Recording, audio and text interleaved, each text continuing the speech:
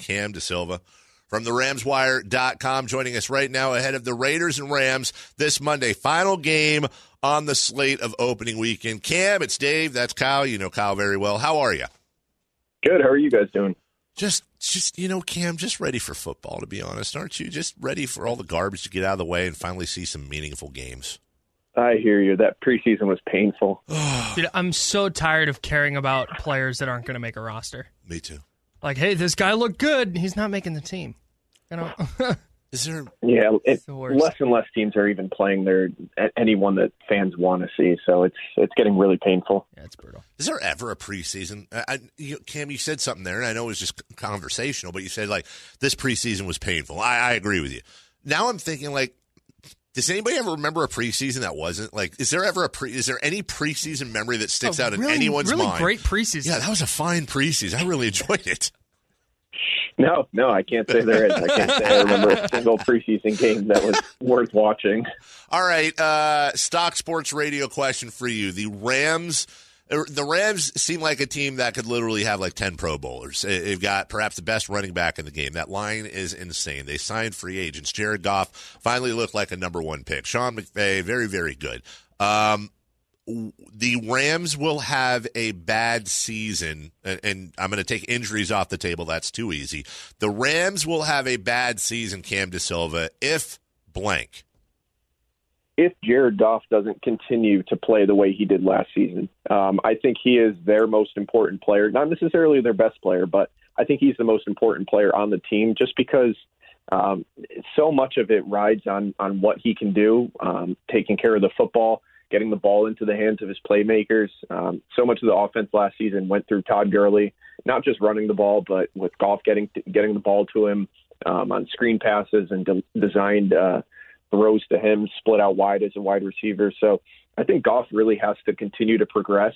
If he takes a step back and has a season similar to the one that he did as a rookie, I think the Rams are going to be in trouble.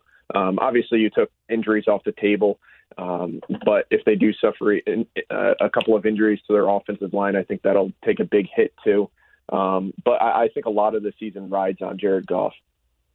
Is Todd Gurley plug and play? Yeah, is there anything to think that he's going to slow down at all? Any moves in the offseason, any hitches in his giddy up, and anything to think that he's not just going to, again, we always say barring injury before everything, but that he's not just going to continue to excel this year?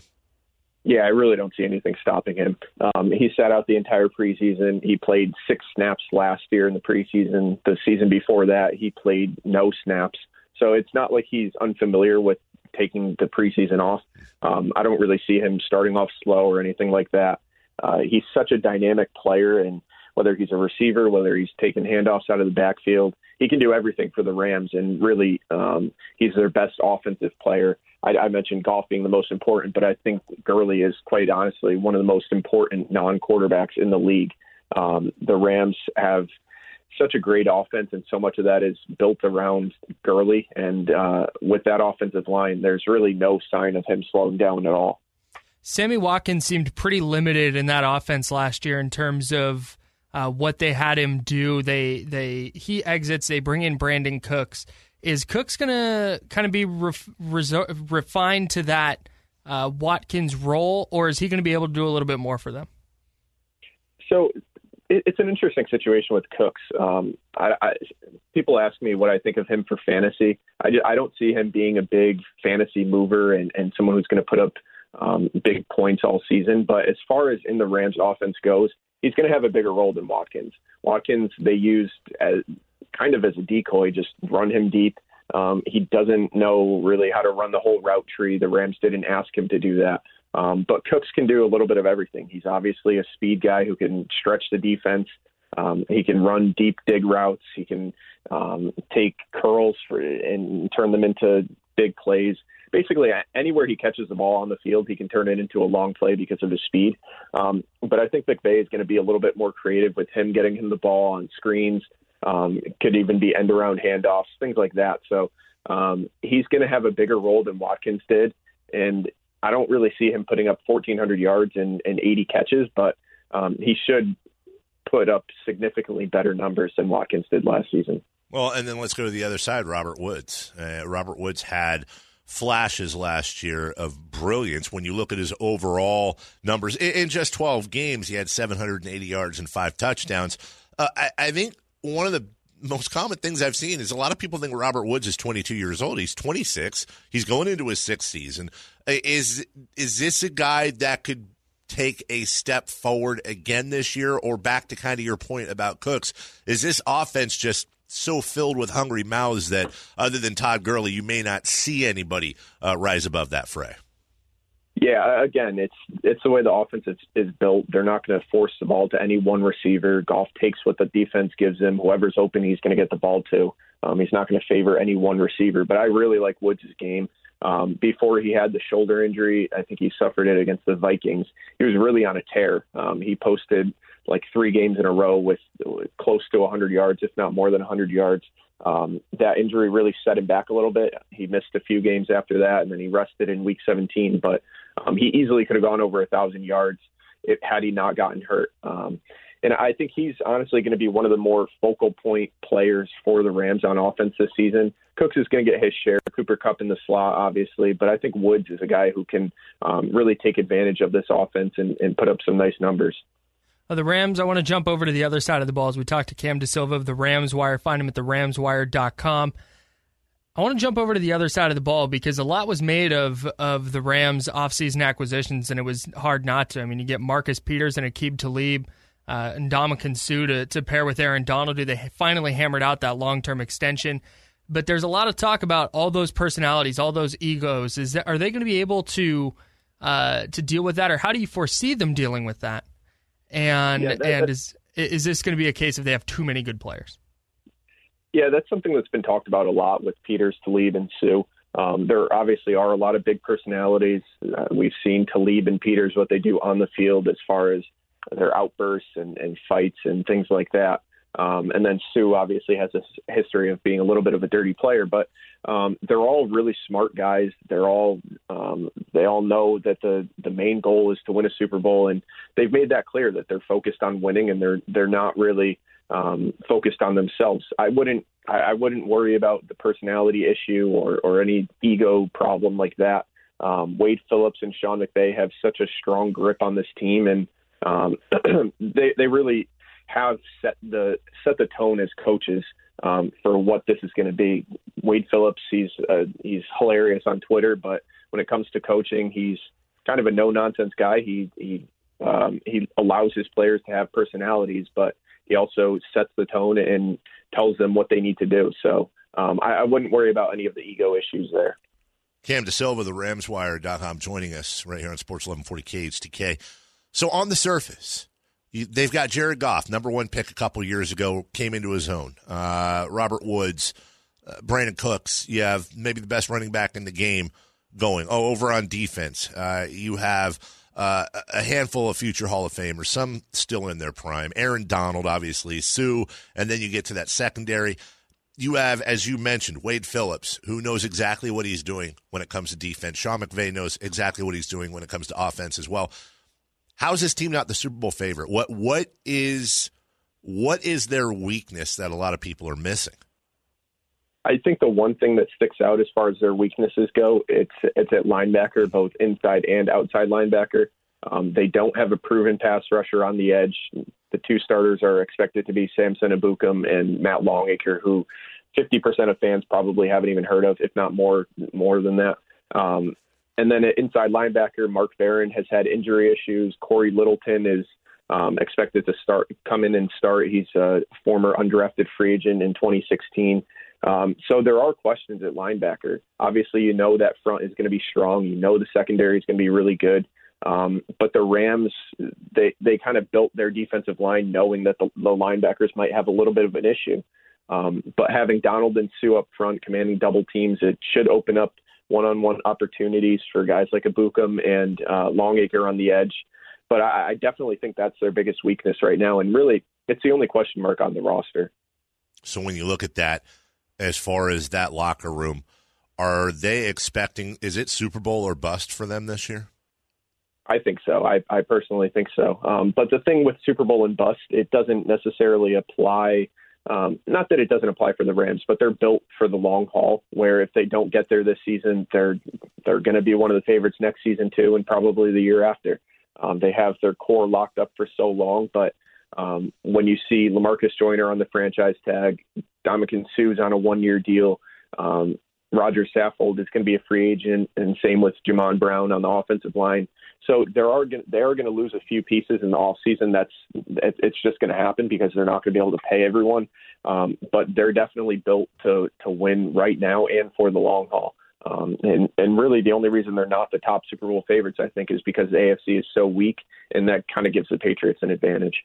So you mentioned a little bit about the contract situation. The Rams take on the Raiders this Monday. And a lot of Raider fans, obviously, out here listening, still fresh off the loss to Khalil Mack. They look at the fact that the Raiders refused to pay Mack, yet Aaron Donald got paid, and that was really the domino that needed to fall for Khalil Mack to be traded or re-signed. And I think a lot of Raider fans are looking at the signing of Aaron Donald on the heels of some of the free agent signings and moves the Rams have made. In your opinion, why is it that the Rams can basically field 3/4 of an all-star team and pay that out, and the Raiders couldn't? Is that market? Is that ownership? Or are the Rams doing a little something strategically that the Raiders couldn't or didn't want to do? Yeah, I'm not sure about the Raiders' long-term cap situation, but for the Rams, they were in a great spot entering the offseason. I think they had the most cap space in the NFL for maybe 2019 and 2020. So they had a ton of money to spend in the next couple of years. They locked up Cooks, Gurley, and Havenstein, their right tackle. But when you look at the deal that they gave Donald, it only bumps up his cap hit $2 million for the season, so they stay under the cap with that. And then they have Jared Goff on a rookie deal. Todd Gurley's extension doesn't kick in for another 2 years. So really they have their best players still on cheap contracts. Marcus Peters is still on his rookie deal. So there's a lot of wiggle room with the Rams there, whereas the Raiders already paid Derek Carr, and they have a few other contracts on the books that were just not really great deals to make. The Rams don't necessarily have any of those. They did in Alec Ogletree and Robert Quinn, but they traded them this offseason to kind of get them off the books and free up some money down the line. So I think that has a lot to do with it. What happened in the Aaron Donald negotiation that made the Rams pay him now versus earlier in the offseason or even last season? Yeah, I don't know what really clicked. It seemed like a week before the deal happened, things really got going, and you saw some positivity from Sean McVay. He was really giddy during his press conference a few days before it happened and said, "See you soon, Aaron." And so I don't know necessarily what clicked between a few months ago when it seemed like they weren't going to get a deal done and then a week ago when they did sign it. But I think really it just came down to them holding the cards in the negotiations. They knew that they had the franchise tag in their pocket for 2019 and 2020 if they wanted it. That kind of put Aaron Donald and his camp up against a wall because the Rams really did have all the power, as teams frequently do in these negotiations. So I think, the deal that Donald got, it's big money, $23.5 million a year. So it's not like he settled for something less than he could have earned. But I think really the Rams kind of played it slow, knowing that they had all the cards in their pocket and they could wait it out a little bit longer than some might have expected them to.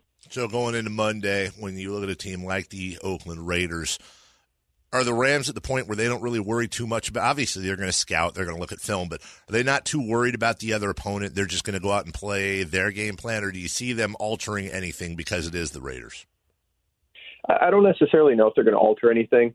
Goff and McVay both talked this week about how it's a little bit difficult to game plan for them because there's not much tape on John Gruden and his team. Gruden, like the Rams, rested the majority of his starters all preseason, so there's not really much film on the players then. Not that even preseason film helps much, just because of the vanilla defenses and basic play calls and no audibles and things like that. But I don't think they're going to take the Raiders lightly. I think they're going to try to come out firing. And obviously Jared Goff and Todd Gurley and the whole starting offense hasn't played any preseason snaps. So I think it might take a little while for them to knock the rust off. But by the second half, I would expect them to really put the pedal down and blow out the Raiders, possibly in the second half. The Wire family does a tremendous job covering the NFL and all these individual teams. Our very own Kyle Madsen, as we talk about all the time with Titans Wire and, of course, Niners Wire right now. Cam does an amazing job over at the Rams Wire. Just give everybody a little preview of what they're going to be seeing now if they go there and later on this week. Yeah, so we got a lot of preview stuff, bold predictions. We're looking at the depth chart that they released this week. So really just setting an eye towards week one of the regular season and hoping for a big season from the Rams, and it should be an exciting one. Cam, we appreciate your time as always. Look forward to talking to you throughout the season. Absolutely. Thanks for having me, guys. All right, take care. That is Cam DaSilva of the Rams Wire, head of the matchup Monday with your Oakland Raiders.